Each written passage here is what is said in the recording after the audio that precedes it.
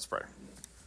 Lord, thank you for this time to be together, and pray that you would bless us in our marriages and future marriages. And I pray that you bless us with a good discussion here and help us to understand what it is to really love our wife as Jesus loves his church, and to not be embittered toward them, and to know that's a direct command of your word to us. So help us to see that, to understand it, and to be loving, gracious, kind, and to remember our vows, and help us to be godly, and that our marriages in themselves would reflect the gospel of your free grace, and that we would not be selfish, but that we would always put our wife before ourselves. We pray this in Jesus' name. Amen. Okay, so we read chapter 6, hopefully. Turn in your Bibles to Colossians 3, verse 19. Colossians 3:19. You have a great passage, and this is kind of the theme of the chapter, is not being embittered toward our wife. But Colossians 3, verse 19. Would someone read that nice and loud? Husbands, love your wives and do not be harsh with them, or I guess embittered with them. Embittered with them, yes. is that the ESV says harsh? Yeah. Okay, that's a good translation of that term. Okay, how many of you actually did read the chapter or read some of it? Chapter 6. Okay, good. Did you like all the anecdotes and the stories and stuff in there? I thought those were real helpful, anecdotes and stories. One thing that Priolo really emphasizes there is to husbands, don't invest large amounts of emotional energy over trivial things or disappointments. Remember the thing about toothpaste at the very beginning? You know, I've told her 1,000 times to roll the toothpaste up, and she's squeezing it from the middle, and getting angry about things like that. If you fly off the handle at little things, yes, even things you've told her many times, the problem is we probably are bitter. We probably have that attribute about ourselves. There's probably roots of bitterness in us. And as I was reading through this chapter and then looking at the key passages that he cites, this is a really important topic. And I was thinking, this sounds a little like psychobabble. I'm like, what am I going to tell you guys? Like, lay on the couch and tell me about every way you've ever been wronged since you were a little kid, and the roots of how you handled that. But this is actually one of the most insightful chapters that I've read so far in the book, and just recalling the book, it's really, really useful. So I want to talk about what that word means. Do not be embittered toward them. It's an unusual term. I think it only occurs 3 times in the New Testament. But what is bitterness? The lexicon, Bauer, Dunker, Art, and Gingrich, the big, huge, expensive one you have to buy when you start studying Greek, defines this term in this verse as meaning to cause bitter feelings, to embitter, make bitter, to become bitter or embittered. Now, I looked up the word bitter in Noah Webster's 1828 English Dictionary. If you want to know what words actually mean in English, that's the where you need to look them up, because that's what they mean. Okay, bitter in Noah Webster's dictionary from 1828, sharp, biting to the taste, acrid like wormwood, sharp, cruel, severe, as in bitter enmity or hatred. Okay, another way it's defined, sharp to the feeling, piercing, painful, that makes to smart. Y'all ever heard the word smart? Like, boy, that really smarted. Okay, my dad used to say that. It took a while to figure out what he was saying. As a bitter cold day, a bitter blast, painful to the mind, calamitous, poignant, a bitter fate, afflicted, distressed.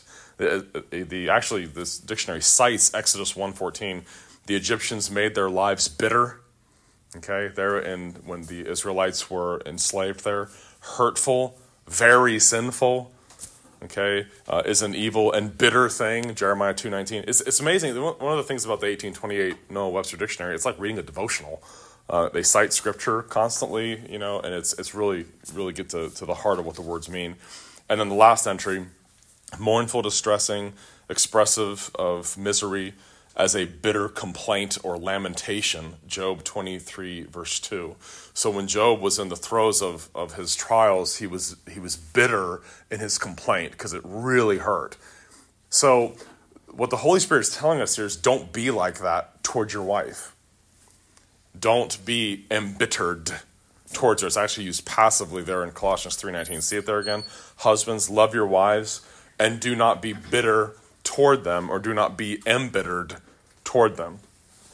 So all of that stuff, all of those things there, the Holy Spirit commands us, don't have any of those attitudes towards your wife. Okay, that's a tall order, isn't it? Yeah, that's tough. Now, I wanted to read the opening anecdote. I thought it was really good in the book. He says this: Frank came home from a late night at the office. After scarfing down his reheated supper, he went upstairs to brush his teeth. The moment he opened the vanity drawer and spied the tube of toothpaste that his wife had once squashed in the middle, he flew into a rage. Slamming the drawer closed and flailing his arms, he began verbally accosting his wife in a very loud and irritated tone of voice. That woman, she's always squeezing the toothpaste in the middle. I've asked her 1,000 times to roll it up from the end, but does she listen to me? Never. I might as well talk to the toothpaste tube itself rather than ask her to do something for me. She's the most pig-headed and inconsiderate woman I've ever met. How would she like it if I ignored her incessant requests? She wouldn't like it one bit. At this point, Frank stops speaking out loud, but continues to muse over the toothpaste tube as he internally plots his revenge. Anyone ever done that? Or did anything to get your wife back about anything? Never? No? Okay. I'll teach her a lesson. She hates it when anyone forgets to replace the cap on the toothpaste tube. I'm going to leave it off. Tomorrow morning, when she comes in here to brush her teeth, she'll be furious that I forgot to replace the cap, and that will ruin her whole morning. And maybe if I'm lucky, the toothpaste will harden overnight in the neck of the tube, and when she goes to squeeze some out, she won't be able to. And if I'm really fortunate, maybe she'll look into the neck of the tube as she tries to firmly squeeze it, and that little pellet of hardened toothpaste will pop out of the toothpaste tube and hit her right between the eyes. Now I ask you, is a squash tube of toothpaste worth expending all that emotional energy on? Hardly. What kind of response does a tube of toothpaste that has been repeatedly squashed in the middle really deserve from us? Okay?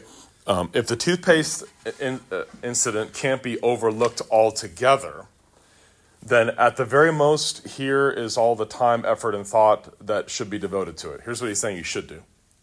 Oh, look at that. She squashed the toothpaste tube in the middle again. I'll have to keep reminding her until she learns how to roll up the tube from the end. Or maybe it's time to invest in a separate tube of toothpaste. And that's it. That's what we should do. That's what we should do. It says, Priolo, when you exert inordinate amounts of emotional energy over such trivial disappointments, it's a good indication you may be bitter.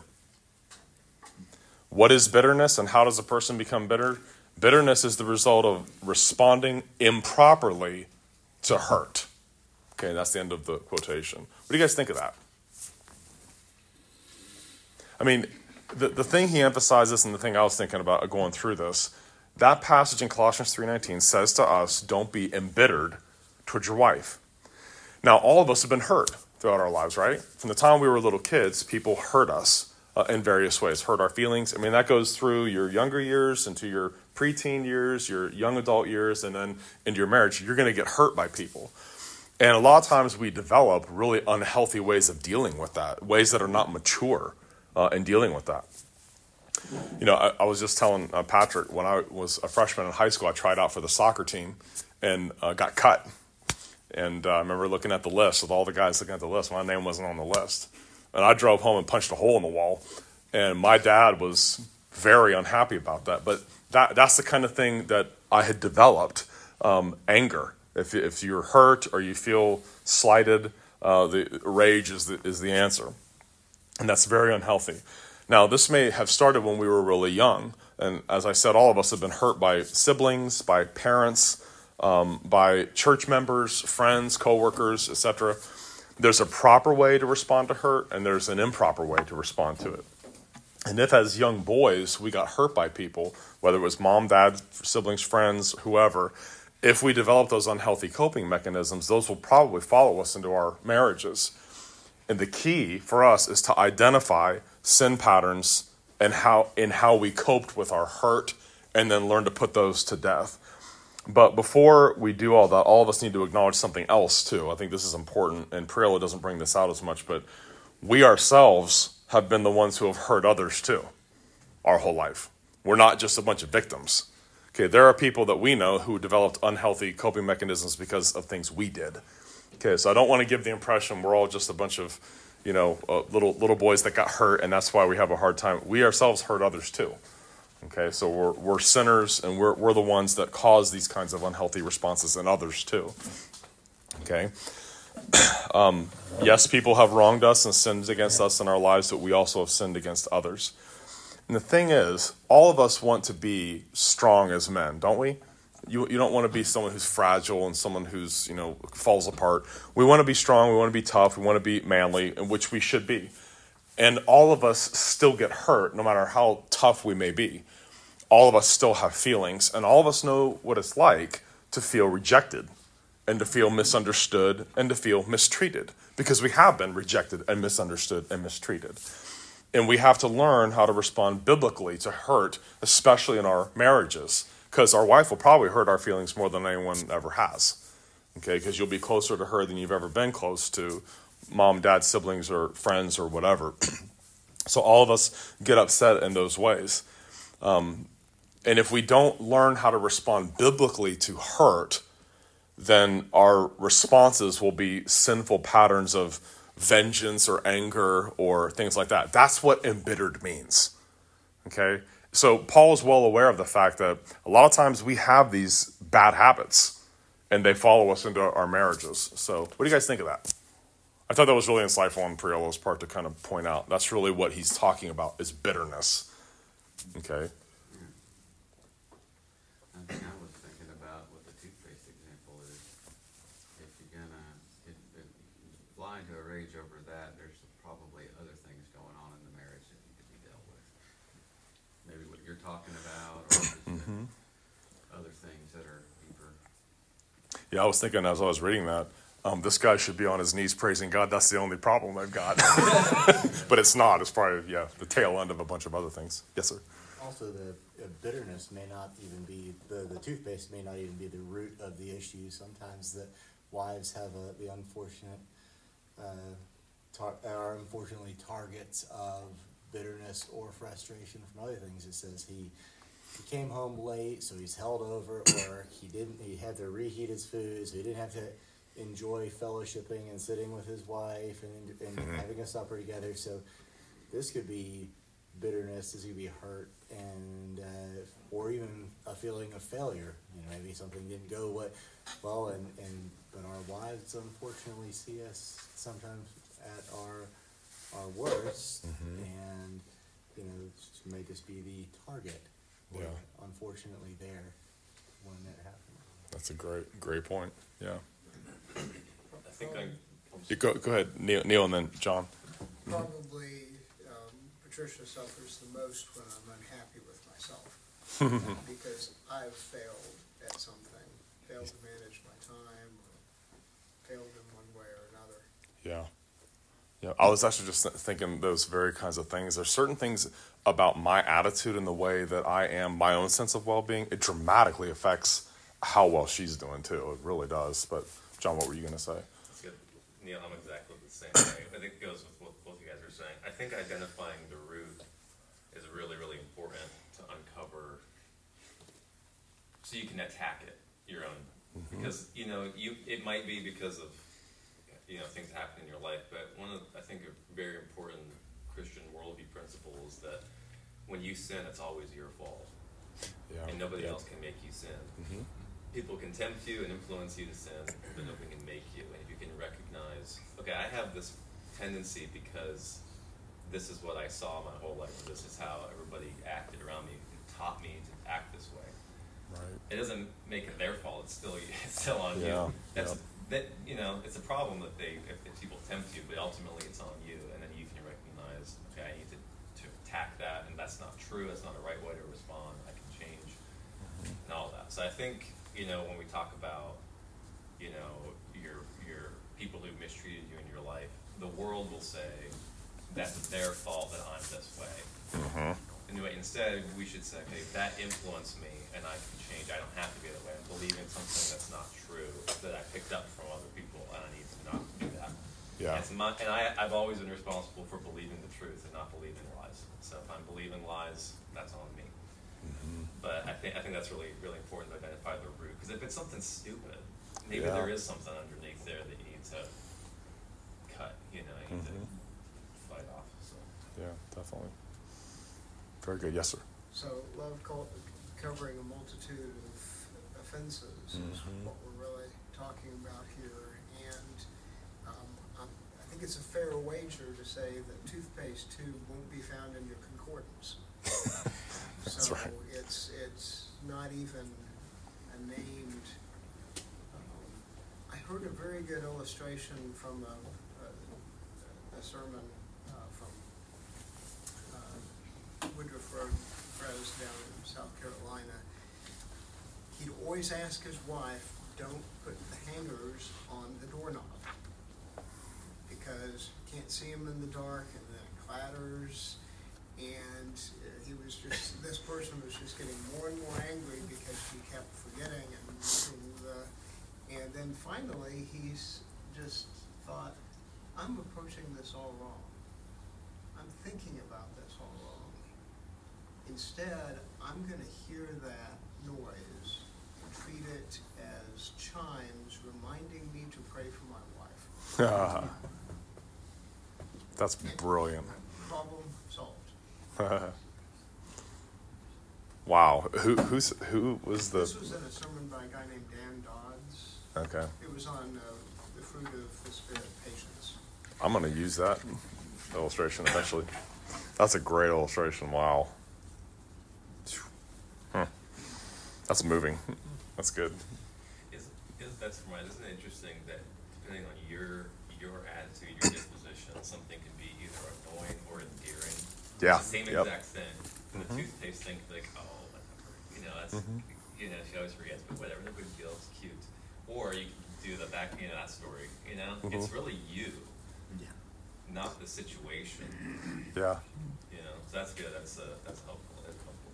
See, and isn't that the very thing that the Holy Spirit is assuming in that text there in Colossians 3:19?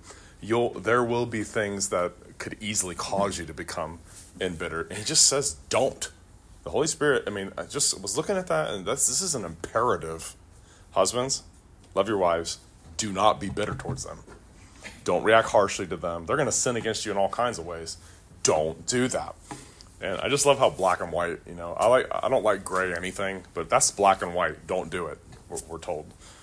Just listening to you guys talk, I'm just thinking about one of my pet peeves. And it's a pet peeve that makes me want to drive my forehead through a brick wall. When she gives the kids food in the cars, and there's stuff ground into the seats, and there's stuff like there's open ketchup things on the floor, and I've said it would mean a lot to me on a personal level if you would not. It's like driving along, it's like you just throw stuff back there and like they just all gobble it up and then it's everywhere. But then, just listen to this. Okay, who wants to live in a museum anyway, right? Do the cars really need to be that clean? It's nice if they're clean, but if there's food and Amy had a few moments of peace because the troops are eating stuff, okay, that should be okay with me. I need to not let that get to me. But That this was is the big thing with my dad is you don't eat in the car. yeah, And that simply practically would not work. Yeah. And you all were very, very neat. And so that helped greatly, but I just realized I can't get upset about that. Okay, one more thing. If anybody here has the issue of her hair is every place. Okay? Those are little bits of her glory. yeah, That's what the scripture describes. A woman's hair is her covering, her glory. And you have little reminders of that, that in the bathroom or wherever. Think of it that way. Because if she were to go because of death or whatever, it wouldn't be there. yeah. And you would miss it. They're still glorious even if they're in the drain in the shower. Yes. Okay. Yes, sir. Or when they bunch up on the ground and your wife screams because she thinks it's a spider. Yes. I guess along the lines of what Neil mentioned, how as leaders you lead the household, because clearly there's a principle in scripture of a zero tolerance policy. The question is, it seems, what do you have a zero tolerance for? Because situations like this are very humbling to me, because it's ironic. As a leader, you're doing the very thing that you should have zero tolerance for, correcting something that you shouldn't ever have zero tolerance for. So it's ironic, you're cultivating the very thing that you shouldn't ever allow in the household while attacking something that's just fine to used to. So I'm curious if you all who've been around the block a few times, like how do you distinguish between the zero tolerance, and how do you quickly as a leader say, how do I actually focus on what should be stopped right then and there, whether it's my response or maybe somebody else's response, instead of focusing on Neil said, like, you know, a piece of hair on the ground. This is not the issue here. Yeah. Well, I think, like, the toothpaste thing, like Priola said, he should say something. Just don't do it. Don't be mean about it. It's the same thing with, you know, if there's food and stuff in the car. They actually haven't been doing that as much because I've asked her not to do that. And but once in a while, I'll still look in there, and it's were the kids eating something in there? Instead of, sweetheart, remember I told you this? There's a way of doing it that is patient and overlooks sin. So we should be as gracious towards her and towards the kiddos about stuff like that every single time. There's not going to be like the one time that's going to push me over the edge and have a harsh response. I think that's the main thing being said there is, as you do correct stuff that needs to be corrected, the way we do it is as entirely self-controlled, level-headed, voice control, gentleness, you know. Imagine if God dealt with us like that. Yes, And right. It was like, I told him over and over not to do that. We would probably be dead, wouldn't we? Yeah. We get like 15 seconds of existence. Yeah, God would strike us down. Well, and there's the principle versus preference thing too. If it's a biblical principle that you can't waver on, but if it's just a preference, I Right. prefer that the toothpaste be pushed from the bottom instead of the middle. Right.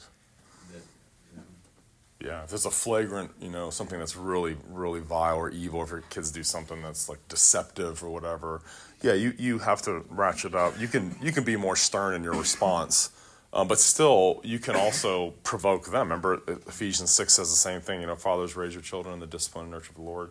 And there's another passage that says, don't provoke them to anger. So no matter what it is, even if it is something real serious, our reaction to it can just pile on more sin rather than being even-keeled about it. So, I ever told you guys the silver bullet moments about my dad? I was thinking about, I'll tell you the dumbest thing I ever did in my life. I tried to get away from a cop once when I was 20, and I did it. I succeeded. I lost him in my neighborhood. Unfortunately, I was driving a 1972 American Motors Hornet, which he got a good look at. And he drove around our neighborhood until he saw that car. And he comes to the door at 2 a.m. and knocks on the door. I need to speak with your son. My dad comes back to my bedroom. And I was sound asleep. He's like, there's cops here that want to see you. And I was like, oh my gosh. So he takes me out. Man, he put me in the back of the car. I didn't have any criminal record, nothing. So he just chewed me out. I begged him to show me mercy. He just gave me a citation for speeding. And he told me, I can tell that man is about to kill you. And that's the only reason I'm not taking you to jail. And I was like, thank you. So I went back in the house, and my mom and dad are sitting in the living room. My mother went off. She was so upset at me. But I didn't even care about her. My dad was sitting over in his chair, and he wasn't saying a word, nothing. My mom's just going off on me. We raised you better than that. Just absolutely laying into me. My dad said one sentence, and I could tell, like, as I reflected on this later, he was sitting there thinking about what was the best thing to say. What's the one thing I could say that's going to accomplish what I want to accomplish?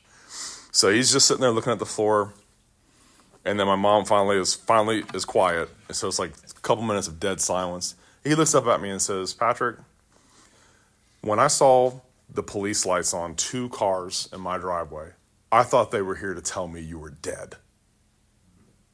He's like, let's go. He said to my mother, and then went to bed. Never spoke about it again. I sat in that living room and just cried and thought, what a pathetic excuse for a son you are. And I remember thinking, I will never embarrass my dad again. I will never do anything like that again. And it was funny because the next day and the day after, it never came up. He never said anything, not a word. That one sentence, it was like a silver bullet through the heart. And I was thinking, what would I do if something like that happened?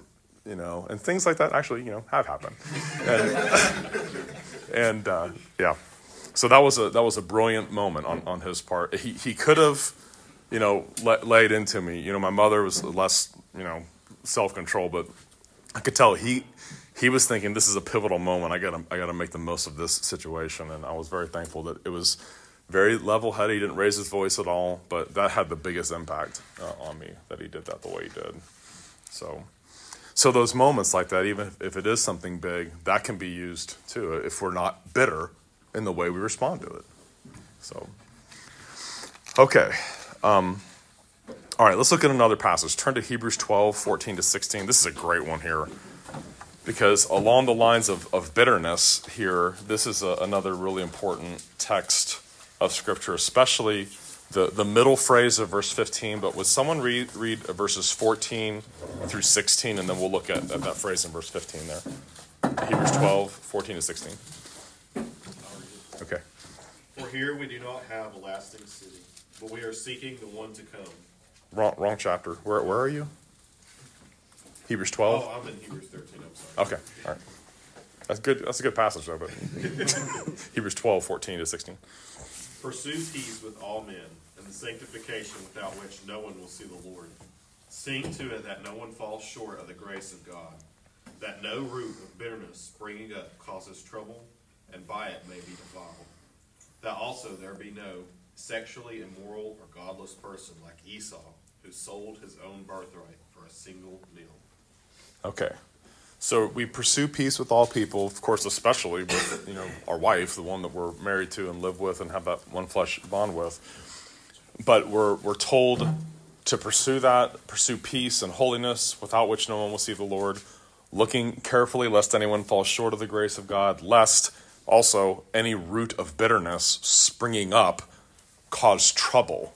Okay, so think about bitterness as something that has roots. Isn't that an interesting image? It's like a plant.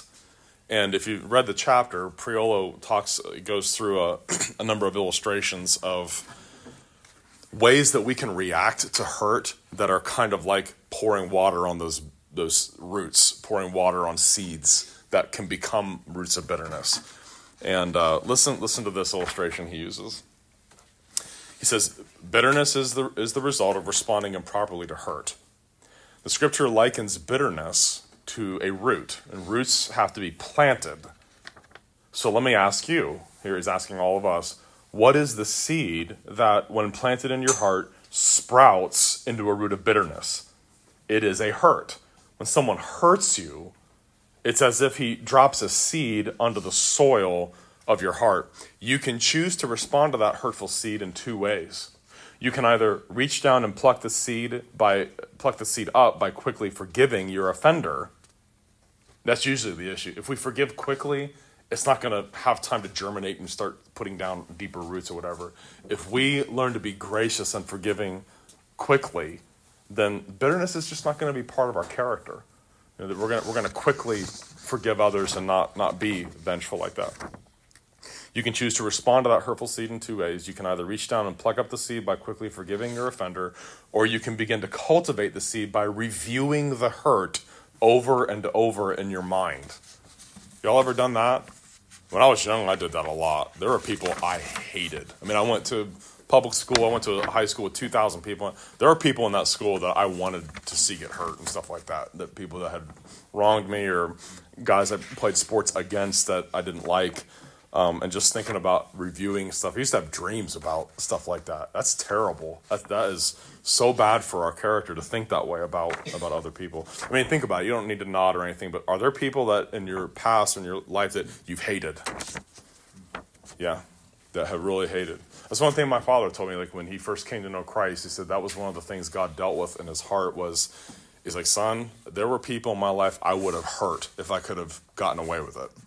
And I had to learn to let go of that. I had to learn to forgive and not let those kinds of things rule my life. That can be a cause of real trouble in our marriage relationship. If we're the kind of person that hangs on to stuff like that, hangs on to wrongs, especially if they're real personal and make us feel less than men or something like that, that can be a huge issue for us. Okay, he goes on there. Bitterness is the result of dwelling too long on a hurt. It's the result of not truly forgiving an offender. Now, listen to this, okay? Sam went into marriage assuming that his wife Laura would be interested in intimacy as frequently as he desired. At first, she seemed to be, but soon after the honeymoon, things began to change. Her desire seemed to be diminishing. Laura would often be too tired or would have some reason for not participating. She hardly ever initiated. When she did, it was very passive. Days would turn into weeks. One Saturday morning, he tries to initiate, and she's not interested. And he bolts out of the bed, throws his clothes down, stomps downstairs, and is fuming over his disappointment. So what's wrong with that? That's a bitter response, isn't it? What? Yeah. I would just say that, that one of the things I think about that key to, and we discussed this, is successful marriage is being other-directed and not self-directed. Mm-hmm. Yep, that's right. Putting her first. See, the thing is, when it comes to that part of your marriage, that's an important part of your marriage. It's a real important part of your marriage. But like Jim just said, we are to be focused primarily on the other. It's okay. It's very easy for something that is, everything is good and right about it to become idolatrous to us. If that's our response to that, then something that's good has become a source of really idolatry to us. If it causes us to become bitter in the way we respond rather than to communicate. And that's really what Pruitt is emphasizing. We have to be the rock of self-control, like in the home. We're the ones that are stable. We're not rattled by stuff. We got to be the ones that are anchored. And one of my kids said something. It was like a dagger to my soul, because it's true. They said, you are more affected by stuff than mom is. And I was like, okay, why don't you just emasculate me all the way? Okay, good grief. But they were right. She's not rattled, but her background had a lot more trauma, a lot more hardship in it than mine did. So when we've gone through real big things, really, really difficult things, like the thing with Malachi having type 1 diabetes, that just crushed me. I was just devastated. And she's like, always even keeled, and God will get us through this, and everything's cool and fine and everything. And my older kids see it. And they're like, you're the one who's like crazy emotional. Mom's like the rock. I'm like, no, see, I am cool. I am fine. But I'm like, kids, I'm working on it, all right? I'm working on it. But that's the way we have to be. I mean, it's easy to react that way, but that's because the roots of bitterness are in there. And we have to learn how to root those out. And learn to really trust in the providence of God. And that's the thing, is like, Dad, you're great at teaching on God's decrees and his absolute sovereignty and meticulous sovereignty over everything. But when trials happen, you suddenly become an Arminian. It's like you really don't believe this stuff. I'm like, no, I really do. But we're all works in progress. We're getting better and getting better. But there's going to be these things that really test us and really try us. We have to learn not to react in a hot-headed way like that, because that's how we become embittered toward our wife. Okay? So, yes, sir. I think that depending on your personality, some of the example that you just read, that could be one response, or the toothpaste, that could be one response. Mm-hmm. But there could also be embittered response that's a lot more subtle and internal and just very, very, slight. Oh, yeah. Just like a slight change in your expression about things, and you carry that with you longer because it doesn't blow up, and so there's less tension to talk about it. So I think that can be especially for different personalities. Yeah. Can be a real temptation. Slow burn instead of the blow up. The slow burn, yeah, more passive aggressive, or if that need's not being met, typically your wife needs a lot of affection, needs words and things, needs to be like hugged and held in a non-sexual way, so she knows that you love her. You might withhold some of that a little bit, knowing that gets to her some. See, this is like the true measure of a man. You still are going to be every bit as gracious and loving and affectionate, and do the chores around the house that you're supposed to do the way that she likes it, whether she's meeting those needs or not. Whether she's kind of holding up her end of what she knows you need or want or not. We got to be the ones that are consistent, not embittered. We don't react to stuff like that. This is tough stuff, isn't it? I mean, this is not for the faint of heart. Yes, sir. Off of what Jonathan was just saying, just came to mind that if you're going to overlook something, you have to actually overlook it, because you can convince yourself, I'm overlooking it. It's really just a very subtle, growing bitterness that eventually leads to a bigger reaction. Maybe not the moment that something happens, but maybe like a week later or something. So it's a delayed blow up, which is just as bad, and it's stupid. It's just as stupid. So if you're going to let something go, you have to actually let it go. And I'll add to that, sometimes I'll even, if I'm bitter about something, sometimes I'll tell myself that I'm over it and kind of like try to overcompensate by doing too many good things and expecting, whatever. And then that's just kind of feeding fuel to the fire, because then I'm like, oh, but I did all this stuff, and so it's just the bitterness was still there. I just right actions, wrong motive. Exactly. Yeah, right. And I think one of the keys to this too is, if we are hurt, the key is don't react in a bitter way or fly off the handle, but communicate. You do need to share that this hurt me. And like I said, guys, you got to get rid of all the tough guy stuff. Like, we have to learn. Like, I did a sermon. Jim Baird was like, "What is this?"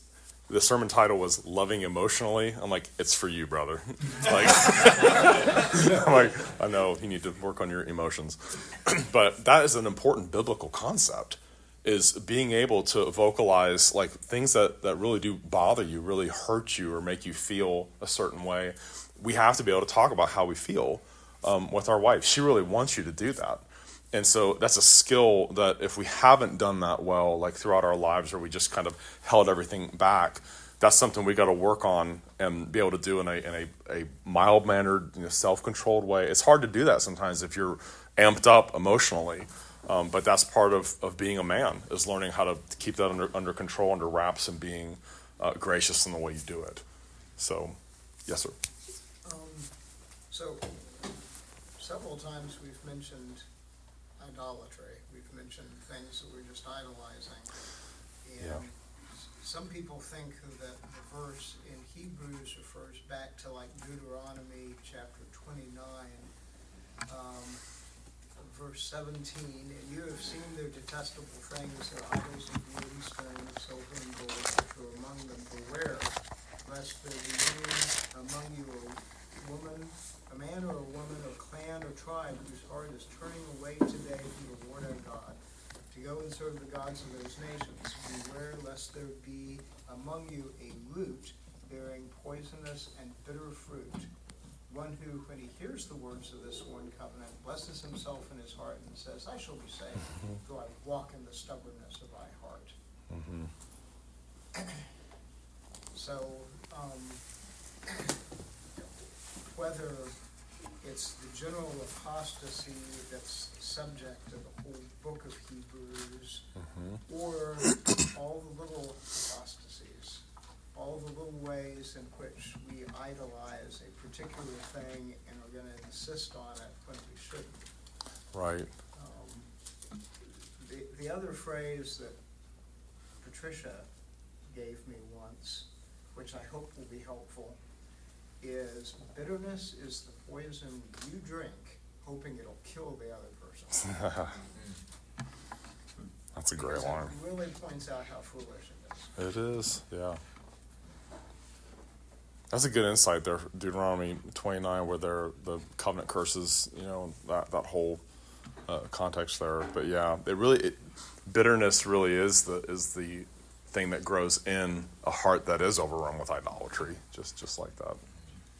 So, yeah, if we react real harshly or whatever, that's just a clear indication we're not delighting ourselves in God and worshiping and being satisfied in Him. But isn't that the struggle, like every day of life, is we still have this rebellious tendency that's in our hearts all the time, even as Christians, as regenerate people, and that's where the battle is that. So if we react negatively, that's a reflection of us not walking intimately with God. So one of the things he brings up is like this list of stuff that you can identify in your marriage, and one of the ones that really hit me was angry children. And I know I've recognized it in myself, or I guess in our kids, is sometimes like when things aren't going right between me and Hannah, we can see it in our kids. We can see that they're biting back to us, and it's just, I mean, they're like little mirrors. Yeah. And so it helps me be like hypersensitive to realize that like it's not just affecting her. Yeah. They notice everything about your relationship with each other too. They're watching that.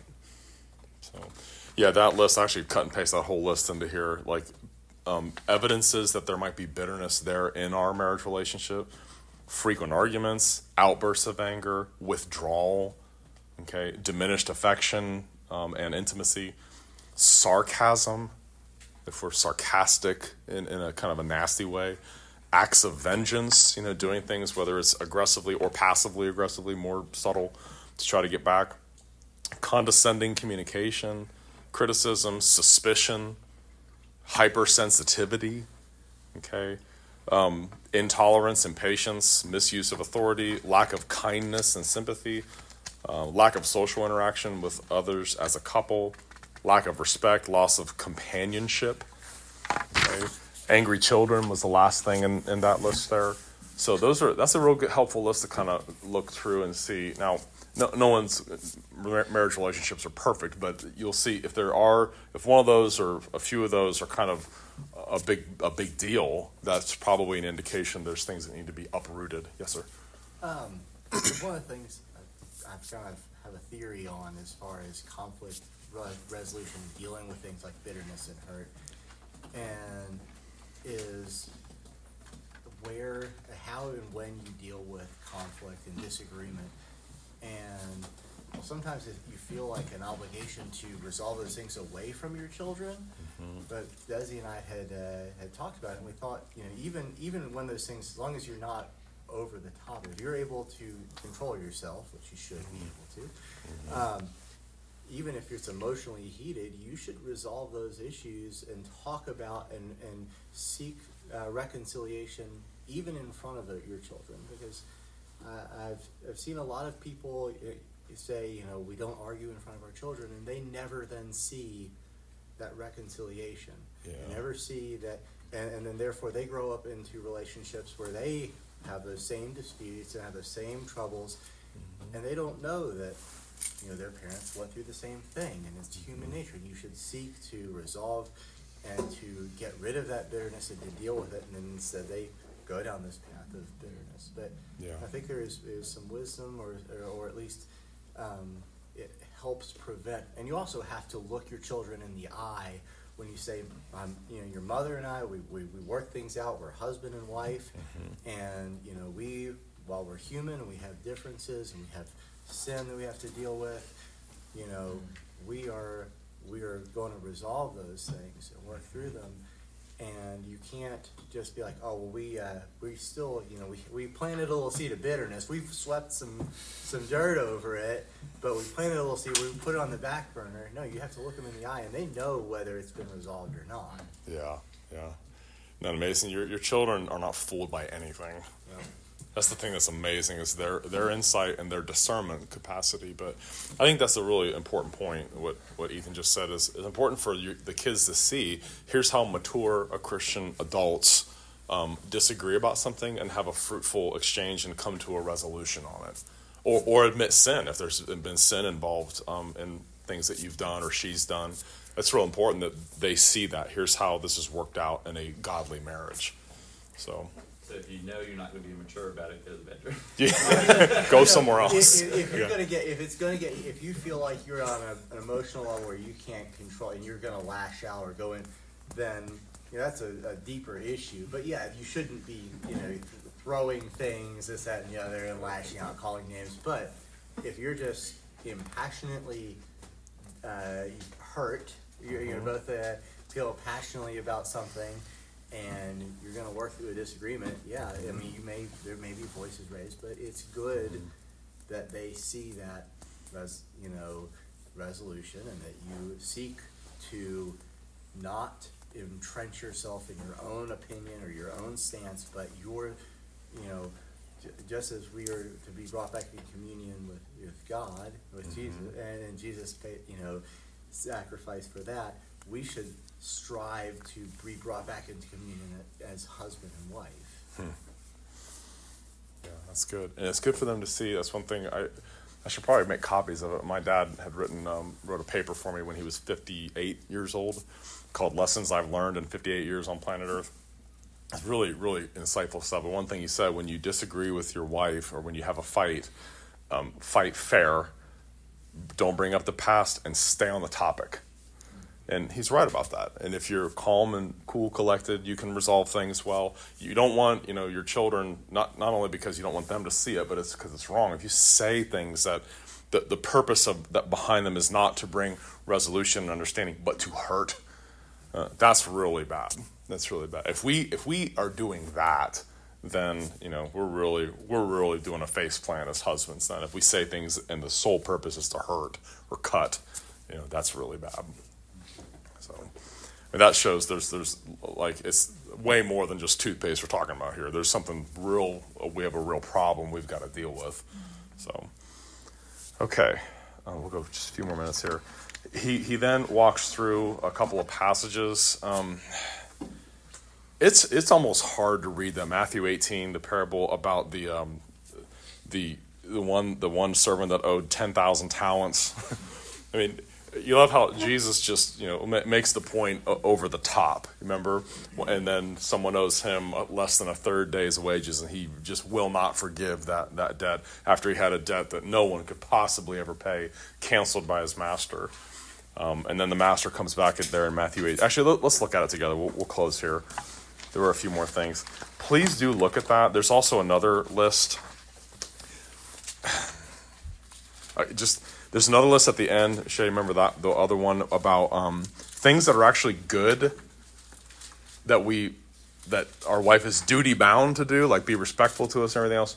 But if we fly off the handle, if our response is bitterness or anger when they don't happen, that's our problem.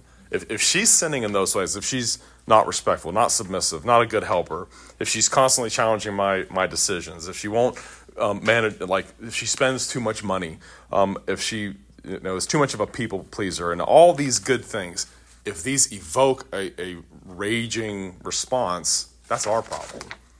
Okay. So, but look at Matthew 18:21. Matthew 18:21. We'll read this and then we'll close.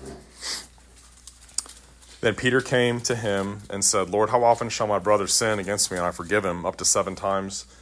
Jesus said to him, I do not say to you up to 7 times, but up to 70 times 7.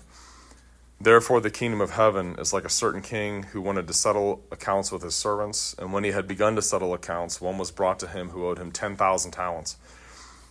But as he was not able to pay, his master commanded that he be sold with his wife and children and all that he had, and that payment be made. The servant therefore fell down before him, saying, Master, have patience with me, and I will pay you all. Then the master of that servant was moved with compassion, released him, and forgave him the debt. But that servant went out and found one of his fellow servants who owed him 100 denarii. And he laid hands on him and took him by the throat, saying, Pay me what you owe. So his fellow servant fell down at his feet and begged him, saying, Have patience with me, and I will pay you all. And he would not, but went and threw him into prison till he should pay the debt. Do we ever do that with that dear wife that we married? Like, we've been forgiven 10,000 talents, but she slights us in one way and needs our forgiveness and us to overlook it, but it's, I will not. You're going to prison until you pay the debt. Verse 31. So when his fellow servants saw what had been done, they were very grieved and came and told their master all that had been done. And his master, after he had called him, said to him, "You wicked servant, I forgave you all that debt because you begged me. Should you not also have had compassion on your fellow servant?" I mean, put your wife there. Shouldn't you also have compassion on your wife, just as I had pity on you? And his master was angry and delivered him to the torturers until he should pay all that was due to him. So my heavenly Father will also do to you, if each of you from his heart does not forgive his brother his trespasses. Okay, meaning you'll fall under his fatherly displeasure. Okay, God takes that seriously. If we're not gracious to, the person that we vow before God and witnesses to be the most gracious to, then it's not that he's going to disown us, but that does provoke the fatherly paddle, shall we say, to come down upon us. So let's not be bitter. So always remember Colossians 3:19. It's such an interesting little verse, and yet there's so much in that. Don't be bitter towards her. Don't react in a bitter way towards anything that she does that's wrong. Okay, any other insights or wisdom? Yes, sir.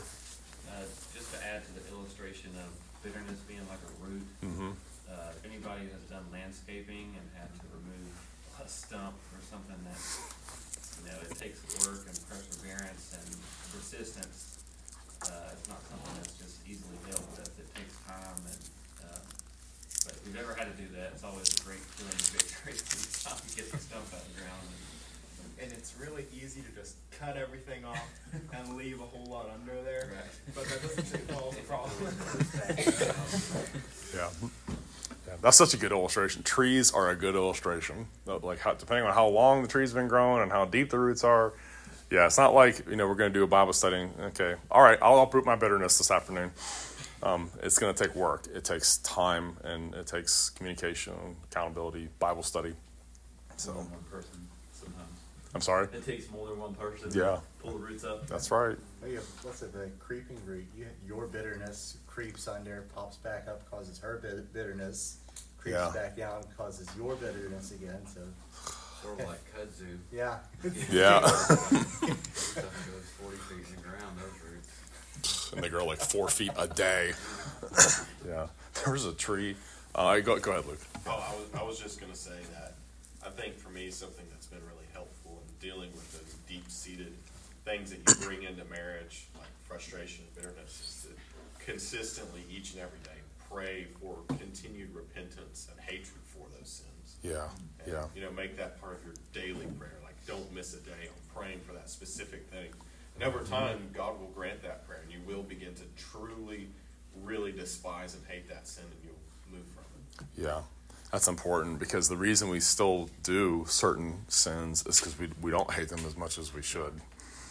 So, and it's good to ask God, create a hatred of this in my heart, because I don't hate it enough. Yeah. But, yeah. Bitterness has a way of tempting you to feel justified in it. Yeah. It can be a thing you don't want to affect. Well, this is just justice. This is just fairness, or whatever. Mm-hmm. And paint that thing up like it's good. And it's not. Yeah, there was a cherry tree on our property when that house when we first bought it, and the cherry tree was dead. And my neighbor was having tree work done, and he asked me, "Do you want me to tell him just cut that tree down?" I said, "Yeah, sure." So they cut the cherry tree down, and then someone saw it. Can I drag that off your lot? I'm going to make it into furniture. I'm like, "Yes, you can have the cherry tree." But the stump was left there. It took me about 8 years to get that stump out of the ground. I drilled holes in it and put that stuff that's supposed to rot it and everything. That didn't work because the cherry wood is so hard. And so I eventually took a shovel and was digging under it and built fires underneath it. And it took years of doing that. I would go out there and hit it with a maul. If I was mad about something, just hit it with a maul for a while. Did that for years and years and years. And just thinking, that's like a sin that started, when you were like 7, 8 years old. And it's just been like in there getting its roots past the barb into your soul, But yeah, a tree is a great illustration. The Bible uses that illustration, roots of bitterness. So those are things we need to work on and make sure we don't react harshly. We communicate as self-controlled men, but not harshly to the way our wives might let us down or sin against us. So, all right, let's close in prayer. Father, thank you so much for these men, and we pray that you would help us to see Colossians 3:19 in action, to love our wife and not be embittered toward them, not to respond harshly or sinfully to anything that they ever do, but to be the stable one, to be the rock who's always solid, because we're standing on that foundation of your word, your truth. And we pray that you would help us to be consistent in being kind, sweet, loving. Thank you for being forgiving and merciful and gracious to us as we sin in various ways in our marriages. But Lord, we want to be more complete as husbands. And I pray that those here that one day will be husbands, that they will remember the things they've heard here and remember what these passages of Scripture say. So help us, Lord, to be Christ-like, to be gracious, and to never be bitter toward our wife. We pray in Jesus' name. Amen. Thank you, guys. Appreciate you.